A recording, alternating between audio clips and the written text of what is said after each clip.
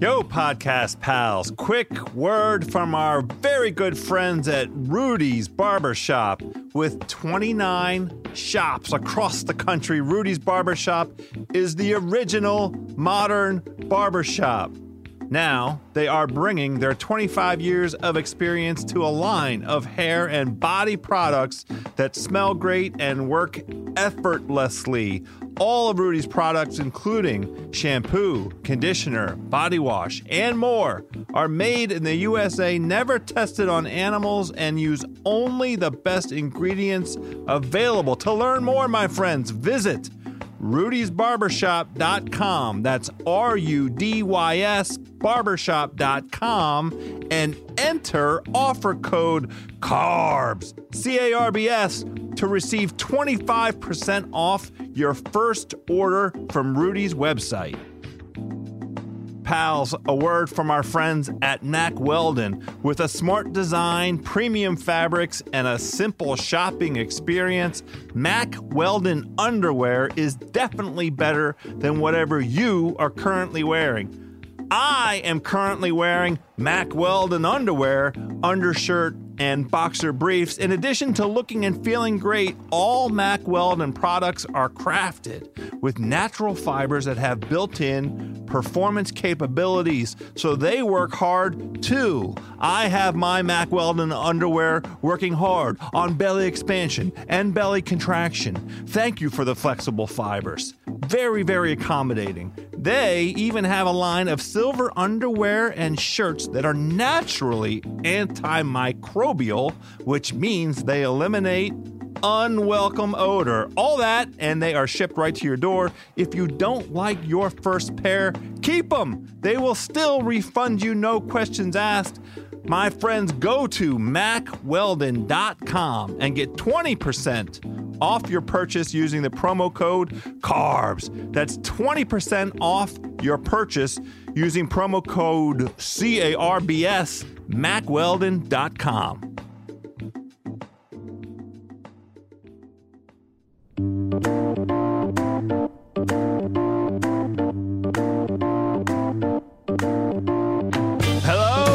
Podcast people, welcome back to another edition of House of Carbs, part of the Ringer Podcast Network. This is, as you know, a food podcast for the hungry people, by the hungry people, and I am your hungry host, Joe House. Very pleased today to bring you a special edition of House of Carbs. We are featuring a conversation with two giants of the Houston food scene, Chris Shepherd of Underbelly and 1/5, among other projects. And then we have Chef Justin Yu of Oxheart and his upcoming new restaurant, Theodore Rex. Justin is a born and raised Houstonian.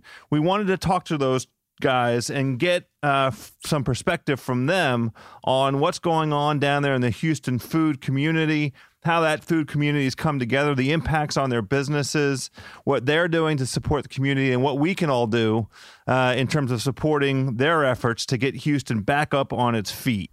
And you know we're doing food news with Juliet Littman. What an episode of food news this week. We talk Chipotle, we talk Taco Bell, we talk Chili's, we talk Popeyes, we talk queso, we talk fried chicken, we talk Ruby chocolate, and I think Juliet and I are going on a food date next time I'm in Los Angeles. We're coming at you, Chili's. All right, my pals, let's get in that belly with Chef Chris Shepherd, Chef Justin Yu, and of course, Chef David Chang.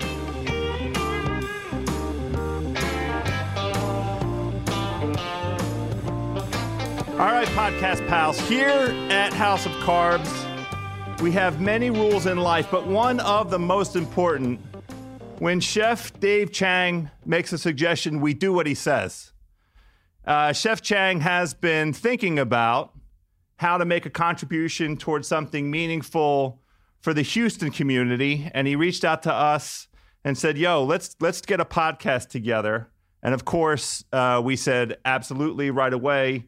We are incredibly grateful today to have on the show, in addition to the mogul himself, Dave Chang, we have two pillars of the Houston Food Community, pardon me, Chef Chris Shepard of Underbelly, among other projects, and Chef Justin Yu of Oxheart, and now I think upcoming Theodore Rex, among other projects. Everyone, welcome.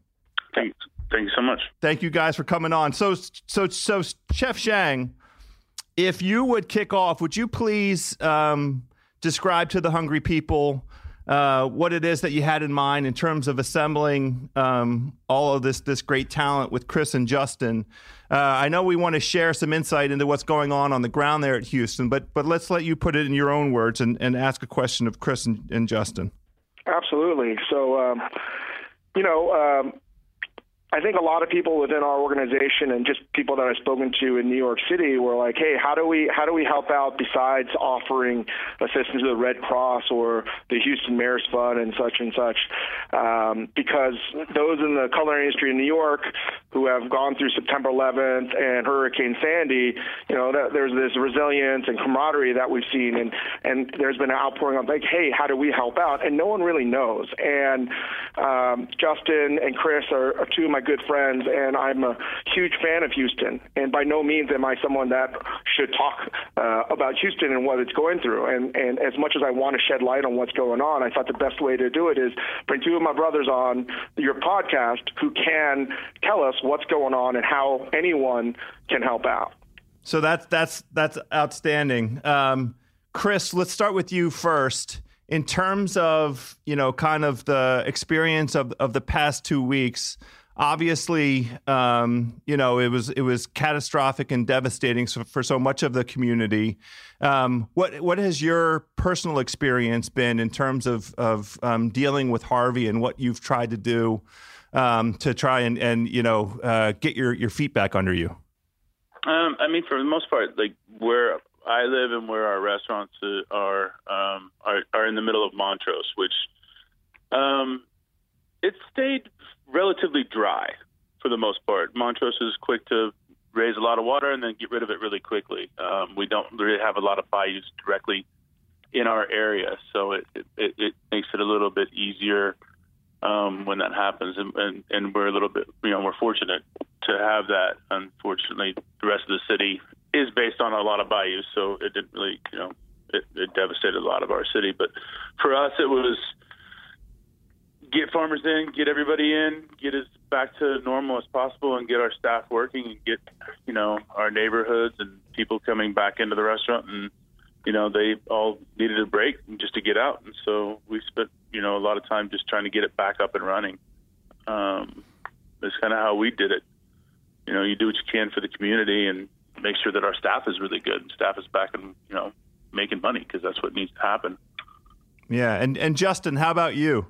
We fared a little bit less well than in Montrose, which is really crazy because normally, like, when it rains really hard, Montrose is the first place to flood.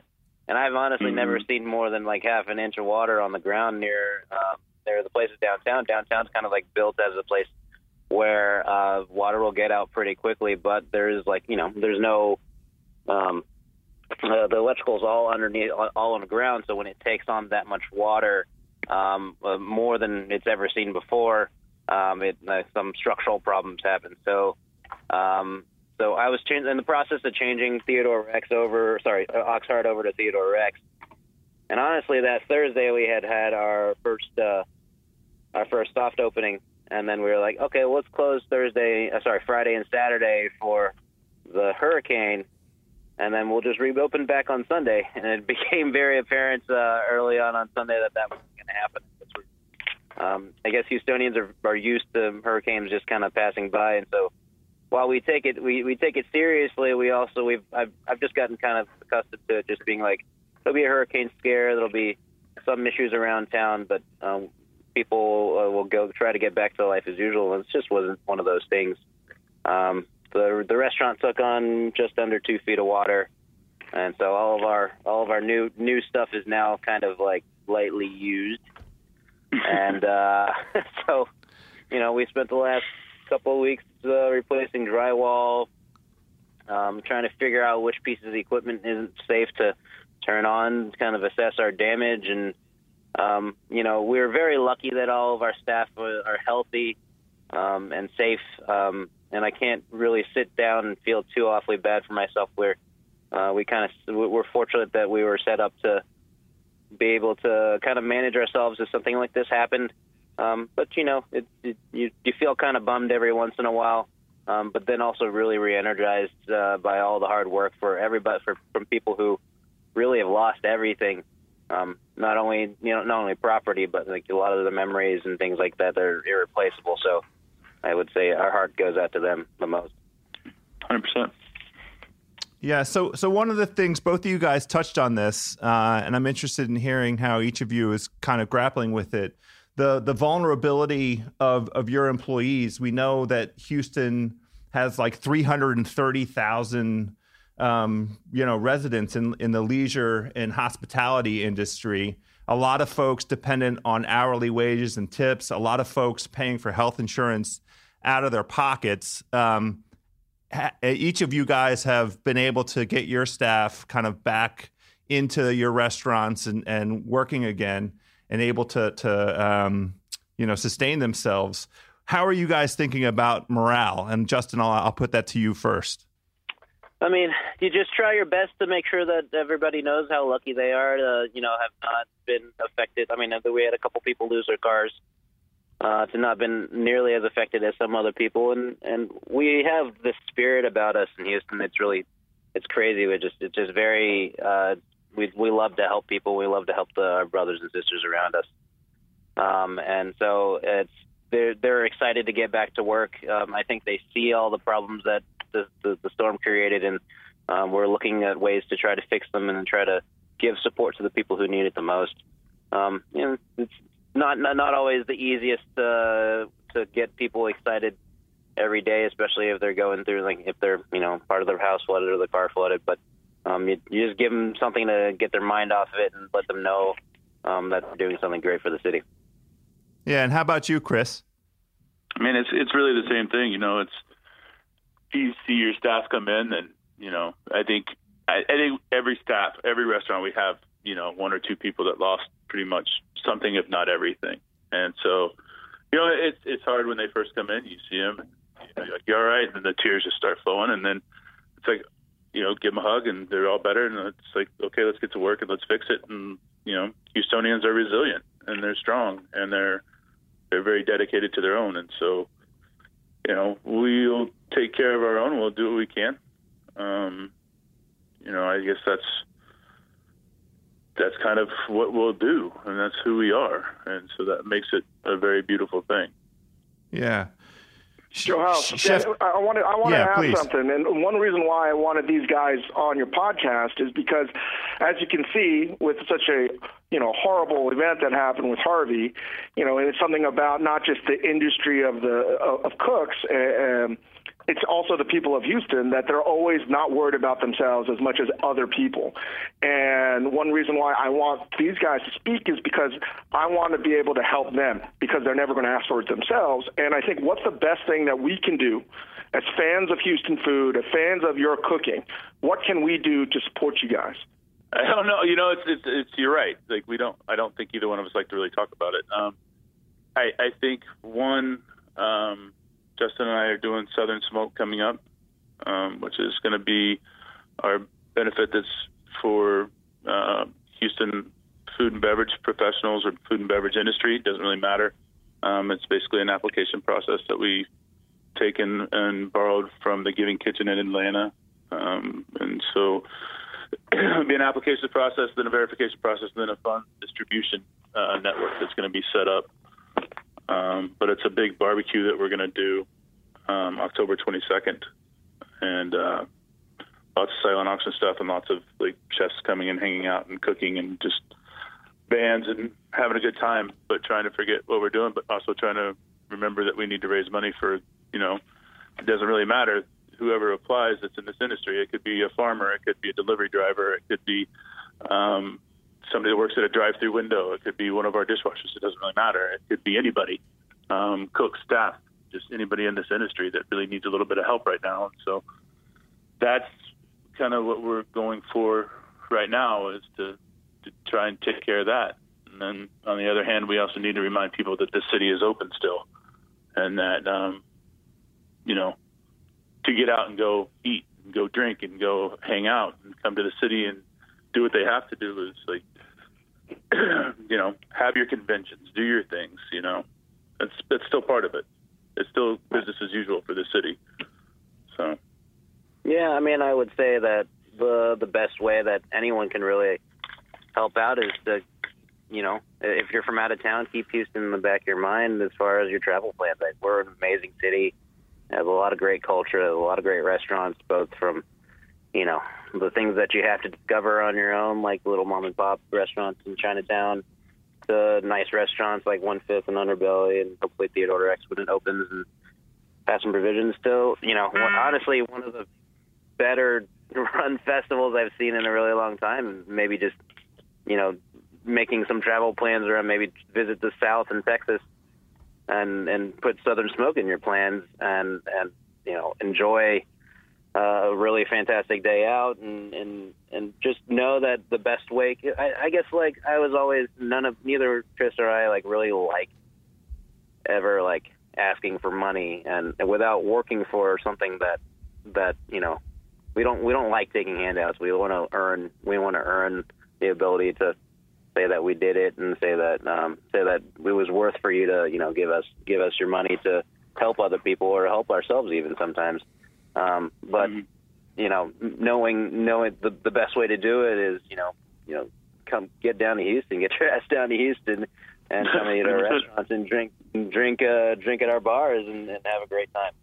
So that's obviously a huge takeaway for today. Houston Food and Drink open for business, and we encourage everybody to get down. Now, one of the questions I had for you guys in terms of just the logistics of getting your feet back under you, how are you finding your supply chains and how you get at the important elements of building your food? I mean, Houston right there on the coast, so much of what Houston food has to offer the rest of the country is seafood. How are you guys finding, that the recovery efforts in terms of your supply chains and the ingredients that you use in your cooking? And I'll start with Chris on that question. I think for the most part, that's all pretty much okay. I think the oysters are going to be, I'm curious to see what the oyster beds are going to, because you have that much water run up into fresh water, and then you have it come back into the estuaries to the Gulf Coast. I think that's the oyster population is going to be, it's probably going to get shut down for a while. I foresee that to happen. I mean, it's going to happen all the way through Texas, Louisiana, and Florida and Alabama. I can only imagine.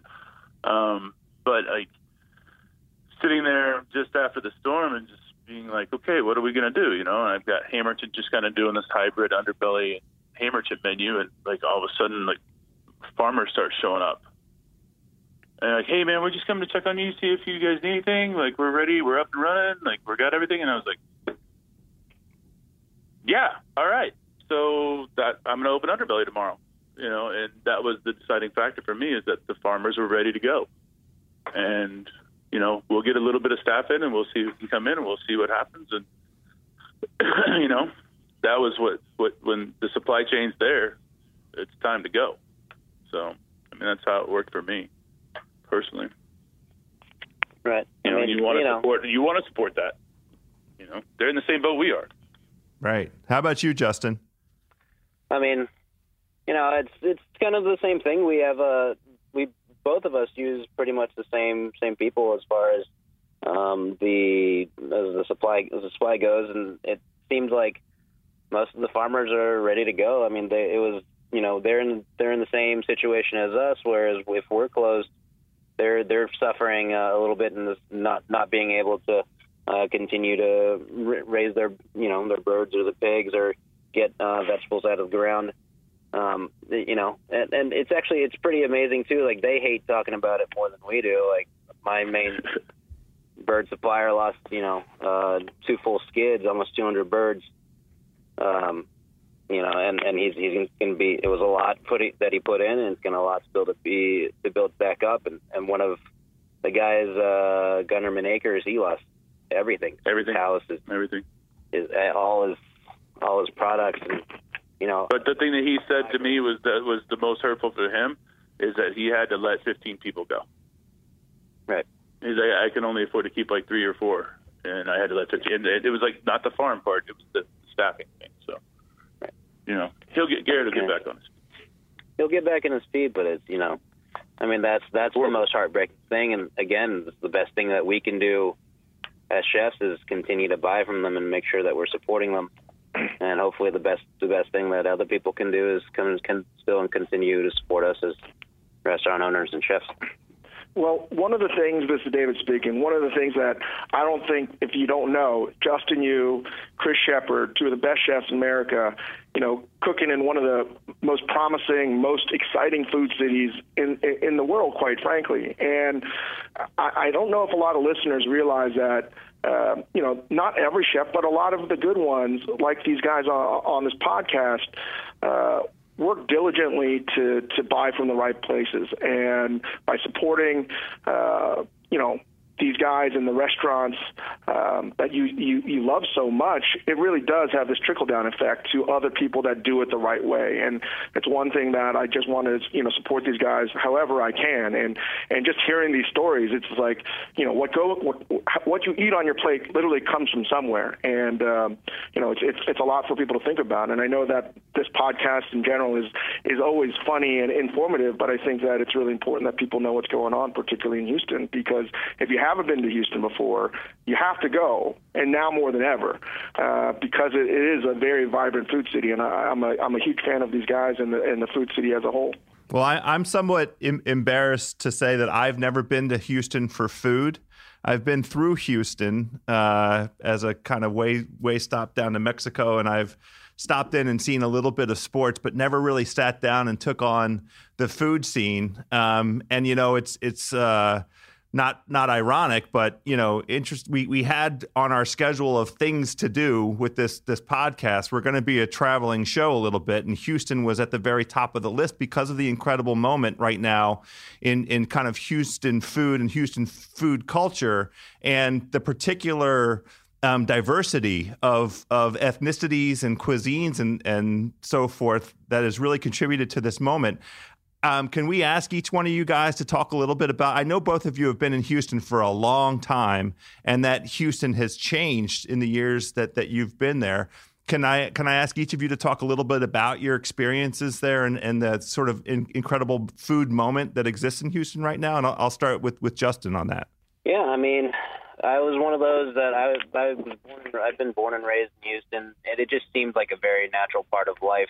The diversity that is, it just seemed like there's people of all different sorts of colors, shapes, and sizes, and eating around town and discovering those things as a kid seemed like a kind of second nature to me. So it's been a lot of fun over the last 6 or 7 years to see the change. Whereas like everybody kind of considers Houston and Texas overall to be a very kind of Republican, very close to the vest, eats only like steaks and fajitas and things like that, and to recognize that this is a city that is way more than that. Not only like food culture, but like art culture and the diversity of people and the different diversity of different industries around town really have helped us grow as people and as a city overall.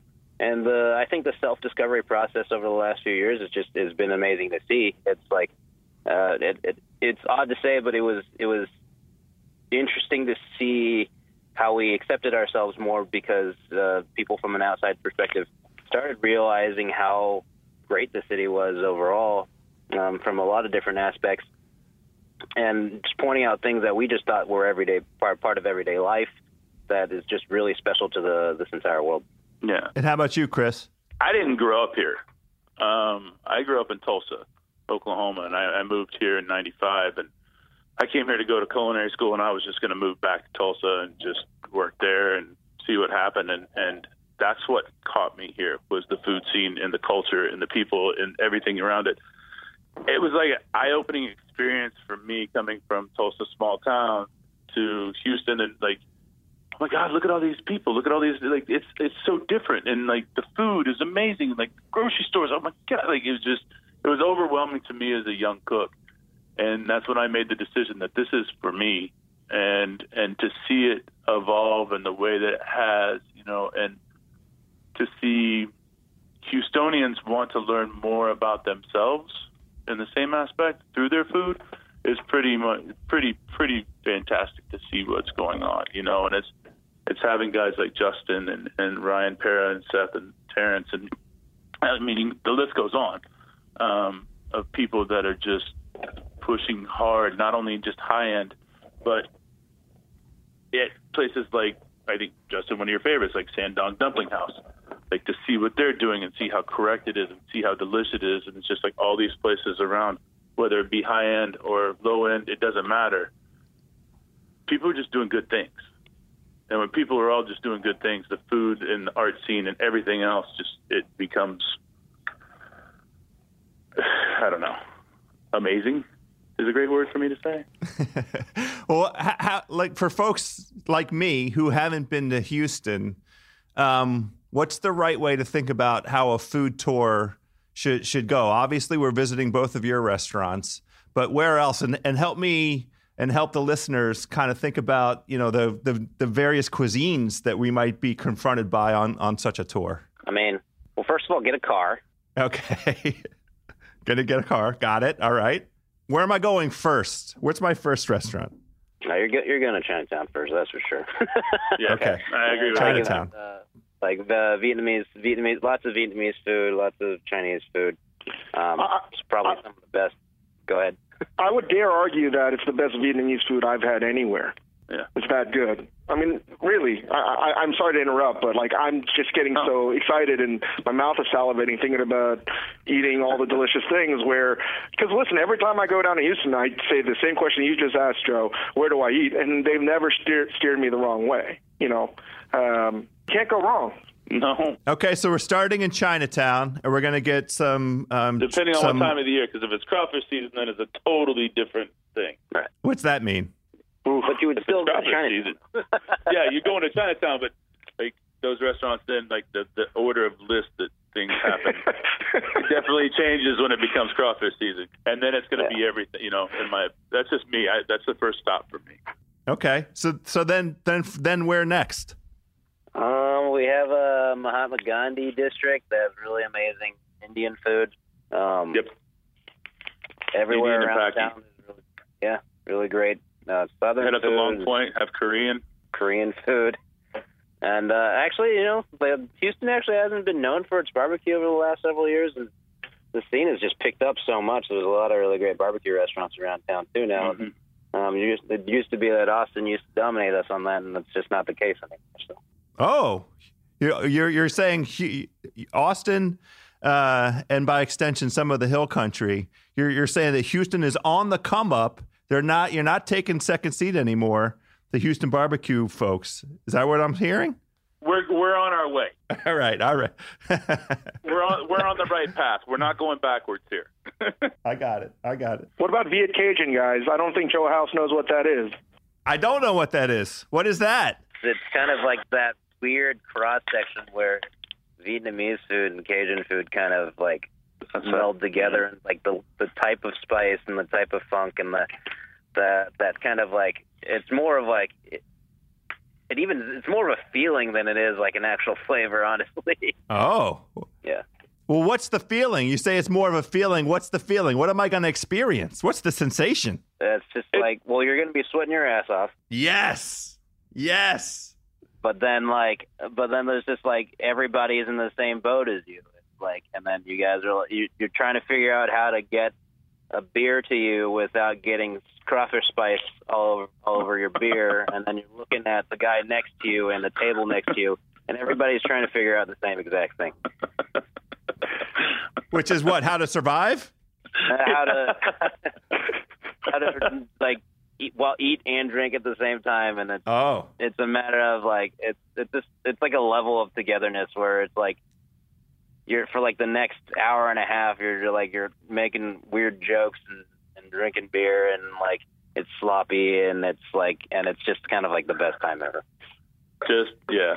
Is there a time of year on the calendar when this is especially a high point? Like February to June.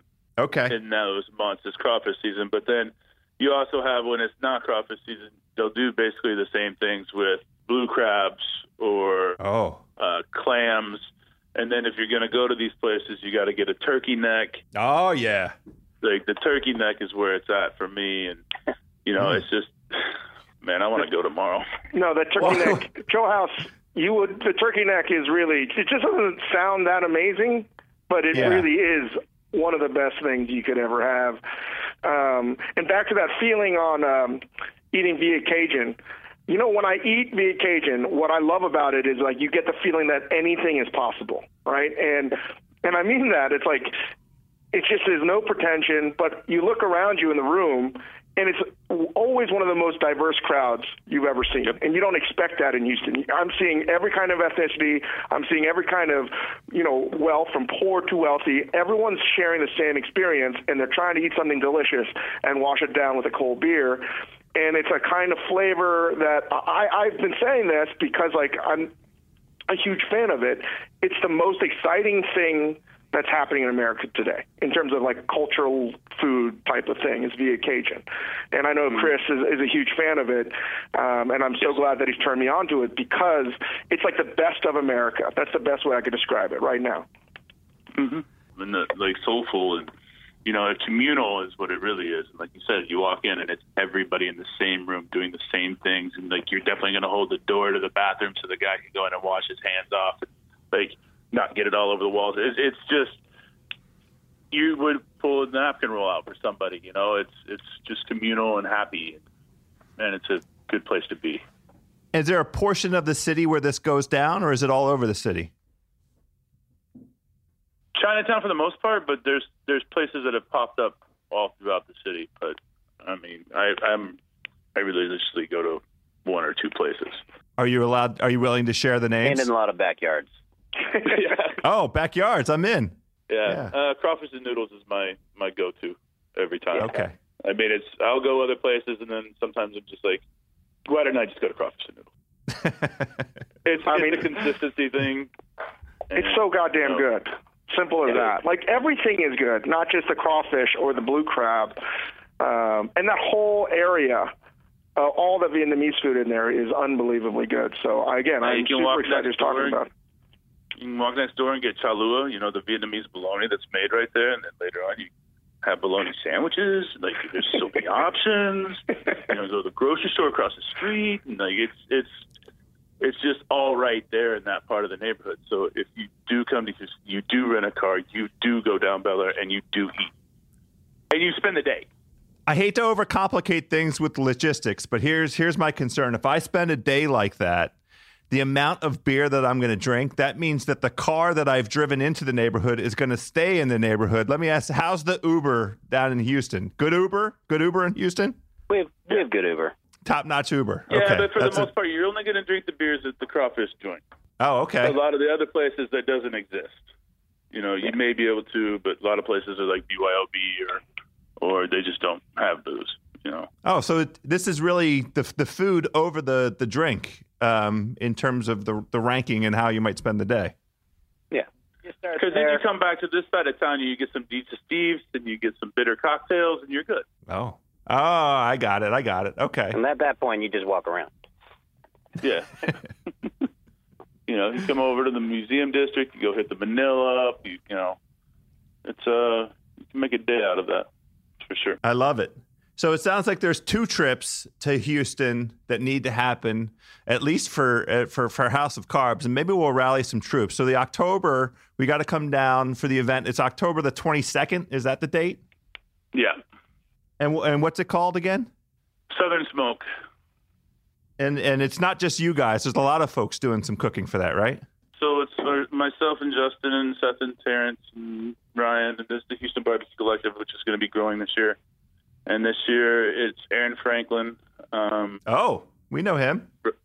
Yeah, and Rodney Scott, John Besh, Ashley Christensen, and then Mike Lotta and Jason Stanhope from Charleston. So. And is it going to go all weekend? It's not, or is it just the one day? Just one day.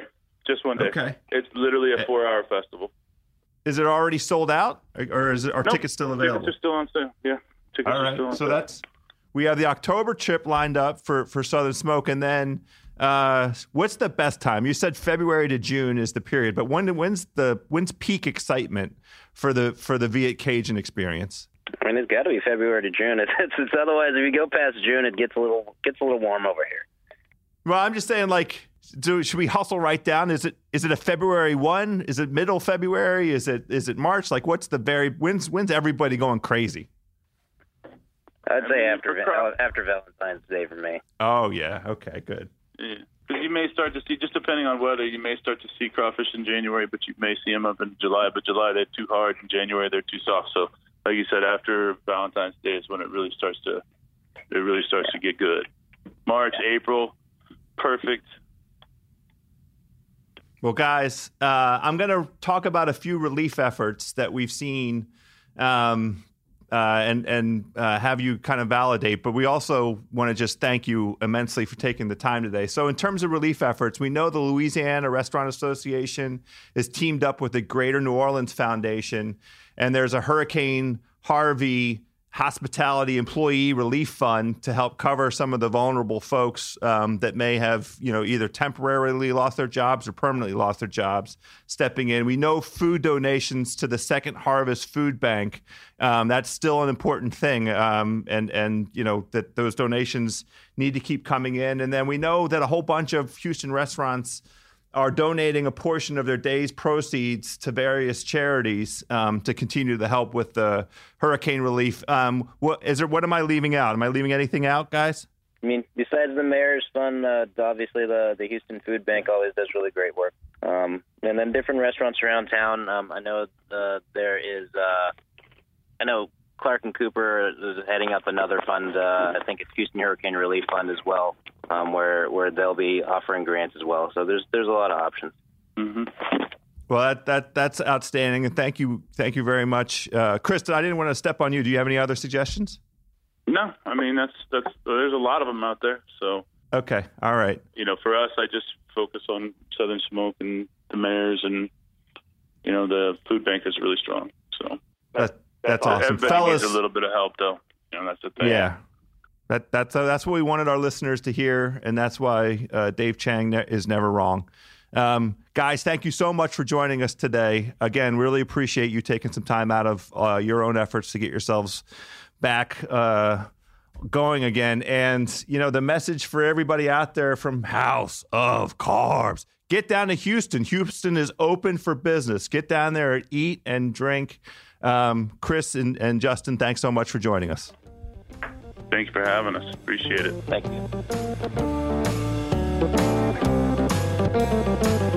All right. Big love, big thanks to Houston chefs and Houston residents, Chris Shepard and Justin Yu. And, of course, thanks also to David Chang. Quick shout-out also to our Houston homie, the Ringer's own Shea Serrano, raised over $100,000, over $130,000 to be specific, all in the name of good Houston causes.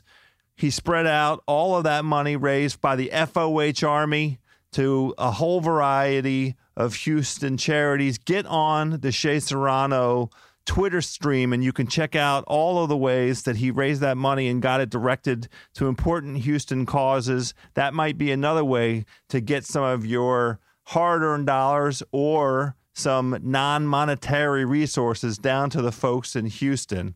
We're going to pivot over to some food news, as we do here on House of Carbs with Juliet Littman. But first, a quick word from some friends at Sun Basket. Podcast peeps, as we settle into our fall routines, it can be tricky to keep our weekly dinner rotation interesting. Finding new recipe inspiration or tracking down hard to find ingredients, it makes it tempting to fall back on the same old go-to meals or reach for the takeout menu. That is why I love getting fresh ingredients delivered to my door via the good people at Sunbasket. Sunbasket sends you organic and sustainable ingredients along with globally inspired recipes. Each recipe is created by a James Beard award-winning chef. Her name is Justine Kelly, and her meals are all approved by nutritionists. Choose from paleo, lean and clean, gluten-free, vegetarian, and family options. All of Sunbasket's meals come with pre-measured ingredients and easy-to-follow directions and cook in around 30 minutes. I, my own self, just last week, an unbelievable wheat spaghetti accompanied by collard greens, a chicken breast, caramelized onions. I tell you, the onions and the garlic together with the collard greens and a wonderful quarter cup of the pasta water from the wheat spaghetti.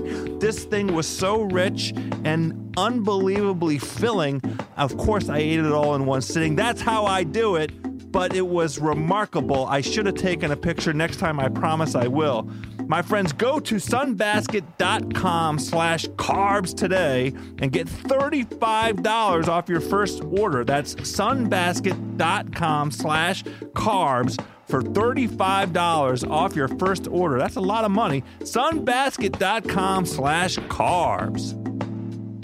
You know, I have gotten to know a lot of restaurant owners, and what they've told me is that it is hard to turn a profit in the food business.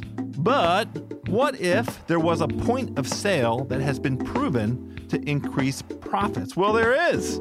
It's called Touch Bistro, and it is an iPad-based point of sale rated as the #1 best restaurant POS for 3 years in a row. Touch Bistro can help your restaurant make more money by speeding up your service, turning over more tables, and increasing those check sizes. Because of its mobility, servers are not running back and forth. Every order is sent directly from the iPad to your kitchen and bar, meaning your servers can spend more time chatting with your customers, helping them understand your wonderful menu, and getting them to order all those extras with their meals.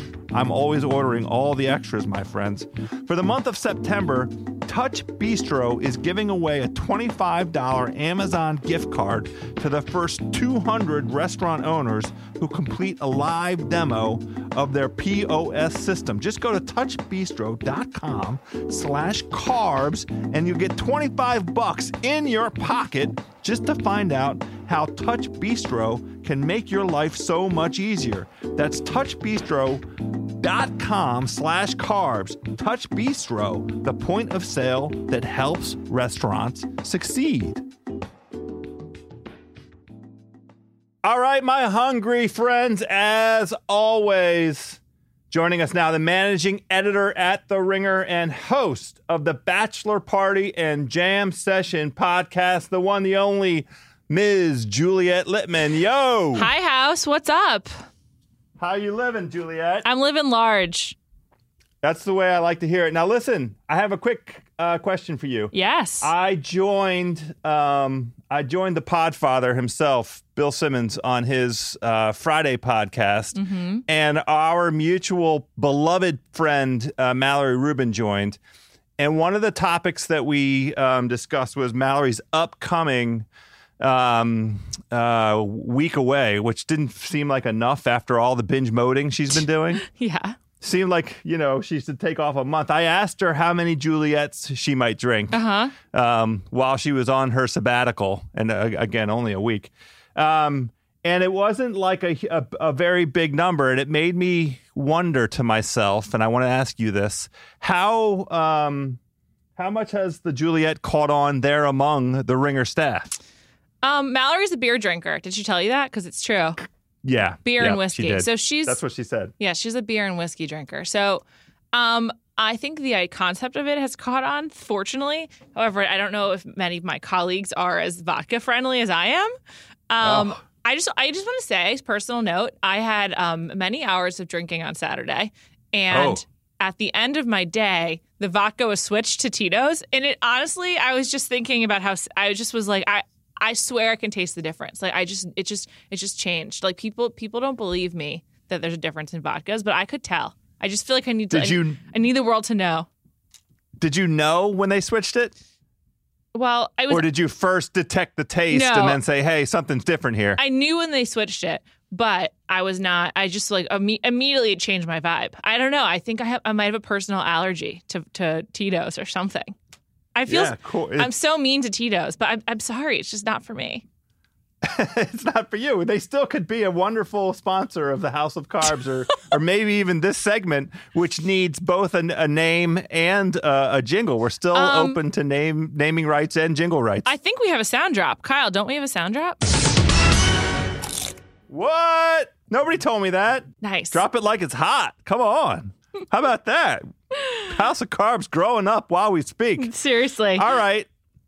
I bet there's some news. There is news. Let's start with a story from Mashable, which is about KFC. KFC's been in China for a while, and now they're trying a new technology where all you have to do to pay is smile. According to Mashable, a KFC restaurant in Hangzhou, China, is testing new facial recognition payment system. The new payment method is called Smile to Pay, and it was launched in partnership with Alipay, the popular mobile and online payment platform created by Alibaba. The company uses facial recognition technology, and it only takes about 2 seconds to scan someone's face using a 3D camera, and it combats fraud because it's like using your biometric information. Customers who decide to use a new facial payment method also must enter their phone number as a second form of authentication. What do you think, House? I think it's brilliant. I think it's very easy to smile when you're at KFC. If you've gone in there, you've made it all the way to the moment where you've placed your delicious order. They've received a delicious. There's been acknowledgement that your delicious order is on its way. There's no better moment for a smile than the pay moment, because that's the last step to getting your delicious crispy chicken. I mean, that's what I would go for. I'm a crispy chicken kind of fellow. Or the mashed potatoes are also to die for. So I like it. I like the psychology of it as much as I like sort of the transactional aspect of it. What do you think? Would you trust KFC to have all of your biometric information? I think this facial recognition stuff is going to be in sort of all walks of our lives. Like I've heard it on good authority that this could be the way that you get into a stadium to attend a sporting event or a concert. Interesting. That may ultimately be the way to defeat the unscrupulous secondary market. Oh, interesting. Yeah. Are you familiar with Clear at the airport? I know of it. I don't know what it does. I finally got myself into pre last year. Oh, nice. I feel like that's a big accomplishment. Yeah, it's like the private version of TSA PreCheck. It's like you pay $50 and you hand over literally all your fingerprints. They scan your eyes, like everything, and then that's how you go through security. You don't even need to have your ID on you because they have your fingerprints and your retina scan. So it's very similar. I did it and I kind of regret it. I'm just like, I gave this company access to my personal, not just my personal information, my biometric information. But if people are going to do it for KFC, I guess I can do it to get on an airplane. Well, and I will tell you this. I have noted the lines for Clear are very clear, to use a terrible pun. They're wide. The Clear lines are wide open. Yeah. So if that's all it is, I mean, I'm willing. There are the lines I'm willing to cross for ease of access for my life to be improved. I mean, I'm willing to give up all kinds of stuff. I know. Well, also it's just like, I guess this is the future, and if this is what it takes to get your KFC, then maybe it's worth it. That's for sure. I mean, this is really, to me, the gateway drug to all of my acceptance of all facial recognition technology in all walks of life. KFC is the perfect way to get me on board. Absolutely. So it's like really, it's a opening up a whole new world. Really, KFC is doing a public service, perhaps. Yeah. Well, we had this. We talked about the innovation of Domino's with their driverless robot pizza delivery, and we wondered aloud whether That was an innovation. We think it could be quite interesting because of the scale opportunity. But we asked for some input from the listeners, and I have to tell you, I got quite a bit of feedback. I really am going to do this. I'm going to pick from one of the folks that showed up on the Twitter with some very nice feedback about the attributes of delivery driving that make it quite desirable. We got some really good feedback from food delivery drivers. Yeah. What did they say? The folks that bothered to write in said they love the job. They love the flexibility of it. One guy wrote about how he listens to podcasts the whole time, which kind of makes sense to me. Cool. Yeah, of course. And they like, the autonomy of it. You're kind of your own boss when you're in your vehicle. Most of the time is spent in the vehicle.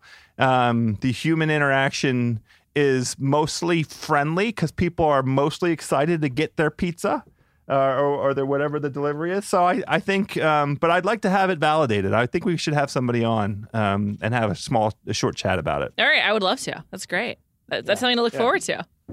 Right. Okay, moving on. More chicken news. Yeah. There's one remaining place in America where if you really love Popeyes, you can go to I do. You can go to the Popeye buffet. And it is in Lafayette, Louisiana. And you go there and it's like kind of like the grocery store like hot bar, but only Popeyes food. And it's like, you just pick out your chicken, you pick out your biscuits. It's all right there in front of you instead of it having to like come to you on, in the typical packaging. So it's in the boxes and the tray and all the rest of it. Yeah, it's like an oasis for fried chicken lovers.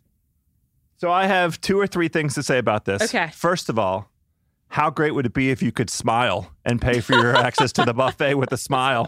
I know that would work for me. I know when I walk up and say, "Oh, would you like the buffet?" It's $11.95. If you would like it, just smile. Bing! There are my pearly whites. You got it, Popeyes. Second thing, and I'm kind of surprised you and I haven't tackled this on all of our time together on House of Carbs so far. Popeyes is my very favorite fast food. I like Chick-fil-A, and I've extolled the virtue of Chick-fil-A, but in the rankings of fast food, Popeyes is nearest and dearest to my heart because it's been around the longest. It's been in my life the longest. And I find the quality of the fried chicken to be superior. I've done a lot of fried chicken taste testing, even with places that purport to be kind of, chef-inspired, nouveau, taking some recipes from the South and trying to transport them. I still think Popeyes stands up to that test. Here's my question to you. You were a participant, I think. Correct me if I have the facts wrong. Were you a participant? I'll put it in the form of a question in the Ringer fast food survey that, with the results of which were published back in March. Yeah, of course. Yeah, I figured.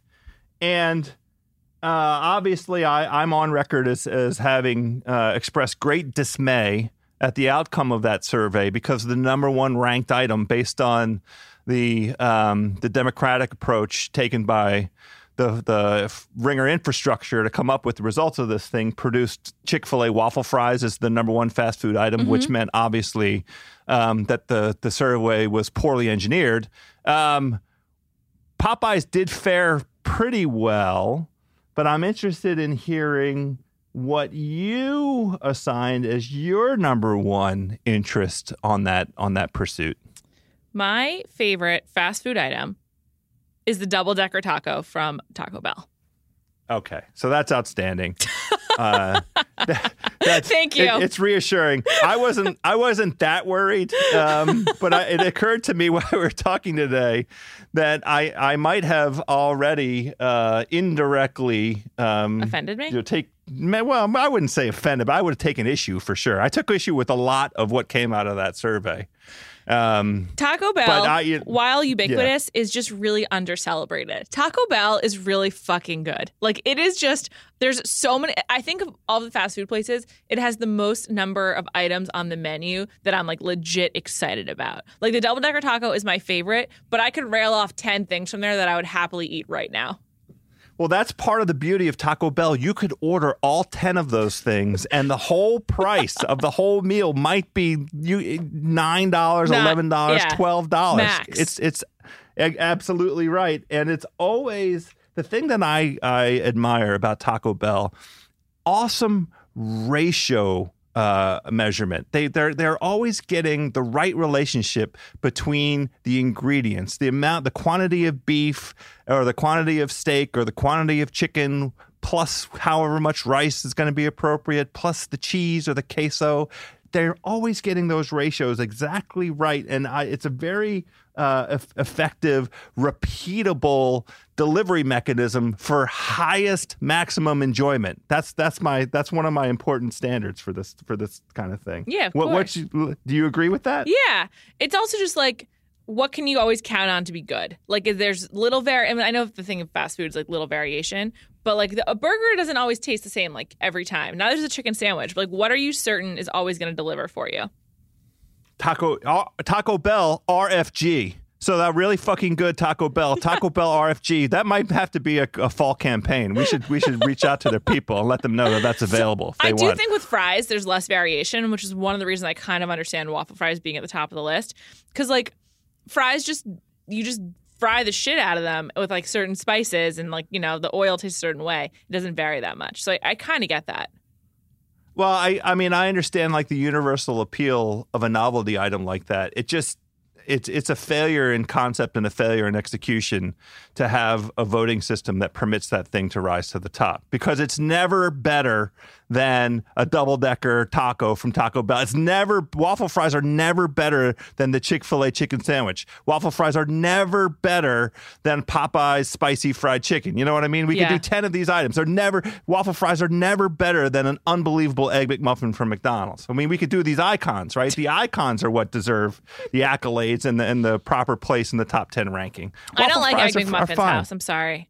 I get that's fine. You just get what you understand the point I'm making. Sure. There are 9 or 10 or 12 iconic food items. Waffle fries don't crack that. They are not a franchise player, to use as something that's in the current parlance. Maybe an unpopular opinion. I think the most iconic potato product in the fast food world is the McDonald's hash browns. So that's spectacular. The McDonald's hash browns are better than Chick-fil-A's waffle fries. They're so good. I'd love one right now. You and me both. By the way, you just reminded me, we have another story or two to conquer today. My own self, Lay's has 3 new flavors out right now. I was able to pick up the 2 bags. I got the taco Lay's and I got the fried tomato Lay's. I didn't open either one of them. I knew we were going to be recording a food news. Let's get all 3 bags lined up and let's get on here and chew some chips into people's ears. All right, let's do it next week. Next week, we're doing it. Done. Okay. Yeah. Another story. So Lafayette, Louisiana, go there for your $10 Popeyes buffet. Moving on. More. This isn't really fast food. It's fast casual. But news coming out of Chipotle. This week, they are officially launching their queso nationwide. It's back in July. Go ahead. Back in July, They began testing an artificial ingredient-free take on queso. And it was only a matter of time before it spread to every location. This story, by the way, comes to us from Refinery 29. And a press release last week confirms that across 350 locations, it was a success. And while the recipe will be slightly different based on where you are, it's coming to your local Chipotle, people. You can get queso. So here's my reaction to that. No shit, it was wildly popular. I know. Hey, Chipotle, welcome to the dance. Everybody loves queso, brother. I mean, what took so long? I don't know. Apparently, they just were looking for a way to do it without preservatives. And it's like, okay, cool. It's still really bad for you. Still cheese. Like, the cheese that comes straight from the cow is still really fatty. Well, I don't mean to oversimplify this. I'm sure the science behind this is complicated. They've been serving cheese. It was one of the elements of the offering from the very moment that the very first Chipotle opened. If you're serving cheese, that means that the queso can't be far behind. It took this long to come up with a version of it that was preservative free. Great point. I'm a little skeptical, but I'm glad to have it. Welcome to the dance. I still go to Chipotle. Many people abandoned after all of their many issues, but I still go. Oh, I never stopped. I mean, yeah, I'm I'm sure this is unpopular, but like I'm issues free when it comes to versus. I drink Coors Light and I love it. I eat Chick-fil-A and I love it. I mean, I understand the place where politics can inform people's buying decisions, and I totally respect that. I just like delicious shit. This isn't even political. I'm just talking about how people got food poisoning. Oh, I thought, yeah, okay. But I'm glad to know where you stand, House. That's good. Yeah, I mean, I'm going for me. I'm sorry. Yeah, I mean, eat what you want, people. But for me, that's still Chipotle. I still love it there. Their chips and their guac are still great. Also, sour cream really underrepresented in the restaurant scene, but not at Chipotle. They'll give you a lot of sour cream if you want it.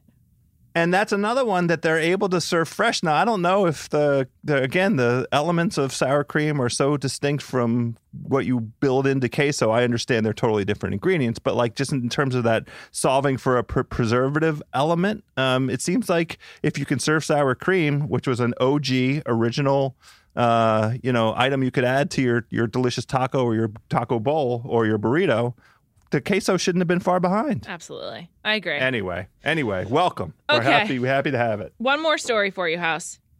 Hit me. This is exciting. There's a new kind of chocolate.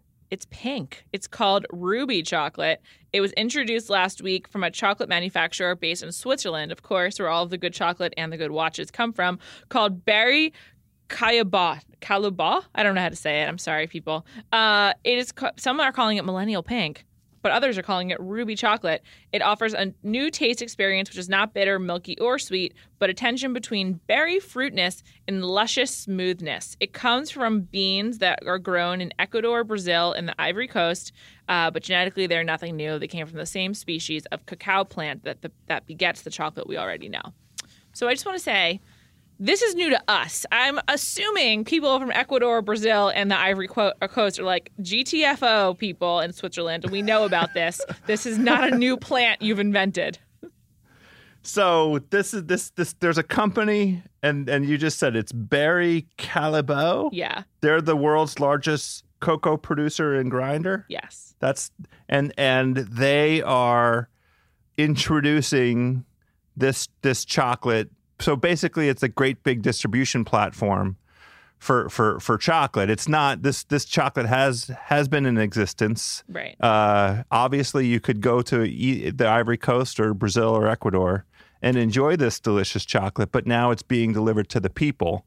I hope that the folks in Ecuador and the Ivory Coast and Brazil, upon the terrific response that the rest of the world is going to give to this, because I think the idea of a chocolate where it describes that tension between berry fruitiness and luscious smoothness, daddy-like. I mean, that sounds delicious. I think that would go great with a nice oatmeal cookie. It sounds like it would go great with some vanilla ice cream. Like, I can think of a lot of different accompaniments. Obviously, this is a chocolate that can stand alone if it is indeed the intense sensorial delight that these Berry Callebaut people, or however you say that name, are to be believed. But Let's. I hope the indigenous producers of red cacao can step up and give the people, some red chocolate, some Ruby chocolate choice out there. I just want to say this is an incredible coup of marketing, because clearly it's not new, but you'll be hard pressed to find a story that's like the new to the market or whatever. Like, this is just really, really good PR. I'm just really impressed. I respect their game. You and me are in the same boat. The stories that are making the rounds is like first new chocolate in 80 years. Yeah. You know what? That catches my attention. Exactly. Good job. Really good job. New chocolate. Yeah, I'm into new chocolate, of course. How could it possibly be that this chocolate wasn't already discovered? Well, the answer is it was, of course. Right. But I love a new dessert though. It's exciting. Like, maybe me too. Like, will there be like some Ruby chocolate molten cake? I love a chocolate molten cake. I would like to experiment with different kinds. Think about a Ruby chocolate malt or a Ruby chocolate milkshake and the ingredients that you could mix into that delicious milkshake. Like the Ruby chocolate milkshake at Shake Shack. Get the fuck, come on now. Let's do that. You know, it's a really underrated dessert in general. Talk to me. the Chili's molten lava cake. Chili's has a really good chocolate cake. Oh, I didn't know that. Yeah. I had no idea. It's really good. If you're willing to go to Chili's, which I am. Of course. You know who has great queso? Effing Chili's. Chili's has unbelievable queso. Queso and molten cake. Juliet, next time I'm in LA, and I think it's like in 2 or 3 weeks, we're going to Chili's. Excellent. And we're gonna have some Chili's molten cake, and we're gonna have some Chili's queso. We're gonna go real old school with it. Okay, good. I can't wait then. Yeah. We gotta do it. Thanks for having me, House. Always a delight to talk to you. Always. I can't wait to hear the music for Food News. And let's also come up with a new name, and let's see if we can get Tito's to sponsor this thing. Oh my God. That would be so great. I need to have a summit meeting with Tito's. I want to love them. People love them. But for some reason, we just haven't found our groove. But maybe one day. We'll get there. Thanks, Juliet. Bye, House. Talk to you soon. Bye.